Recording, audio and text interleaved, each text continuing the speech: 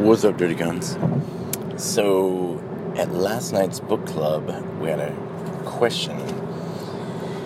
And the question was, so, in buddy breathing, the goal is to take care of your buddy, and your buddy's goal is to take care of you.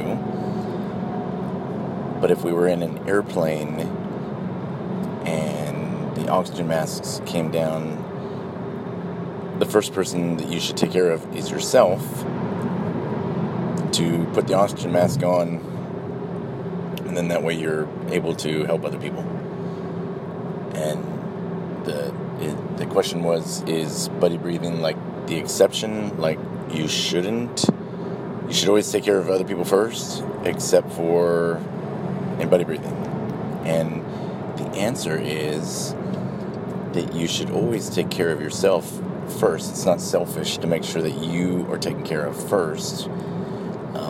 But in buddy breathing or in the line of battle or car accidents, life incidents, you have to make sure that you are okay first, because if you're bleeding out and you can stop it, if you are injured, you're not going to be any good to anybody. But it's me, we, they. So this was explained to me by my first supervisor. He's like, this dude we're going to go pick up, we don't know who he is. He could be good, he could be bad, he could be a trap, he could whatever. I don't know him. But I know you. And I know the gunner, and I know the pilot, and I know the FE, and I know everybody in this helicopter. So my first priority is to take care of myself. My second priority, a millisecond behind, is to take care of everybody else. And once we figured out who this guy we're picking up is, then he also becomes part of our group. But it's us or them. And so I've always, buddy breathing type of style, do my best, take care of other people. The motto is that others may live. Doesn't say anything about you living.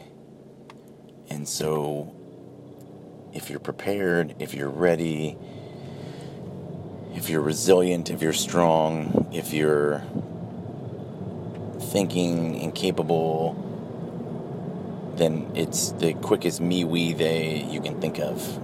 And in buddy breathing, it gives you that chance to exhibit before personal desires and comforts. It gives you the chance to exhibit that others may live. And that's the thought process that we need of you guys. We need you to be so, not perfect, because there's no such thing as perfect, but so ready that wherever the ball bounces, whatever happens, you're ready for it. And by doing that, when you get into a buddy breathing situation, it'll be a no-brainer. You're already ready. I got my stuff together. Maybe I need to breathe a little less to help my buddy so he can get through this event. Maybe he helped me on the run. Maybe he helped me with my push-ups. Maybe he will help me with my push-ups. Maybe I suck somewhere else, and maybe I'm just a little lacking in this portion, or I'm having a bad day, or who knows, something bad happened, and I'm like, but he knows I'm a good person, so it helps me out a little bit. Or I know that he's a good person, and then at night, we have a conversation. I'm like, dude, what happened during buddy breathing? You're like, you weren't doing too well. Oh, dude, oh, man, at dinner, it wasn't sitting right with me, I wasn't feeling good, I haven't, whatever. And then you're able to go, oh, okay, well, how do we prevent that from happening next time? You never know when you might need a hand. You never know when you might be able to give a hand. So don't judge somebody by their buddy breathing skills. Unless they really just suck and, they're not a team player, and, then you can talk to them and be like, and because that's a whole different conversation versus, hey, it's just buddy breathing. We'll get it tomorrow, right?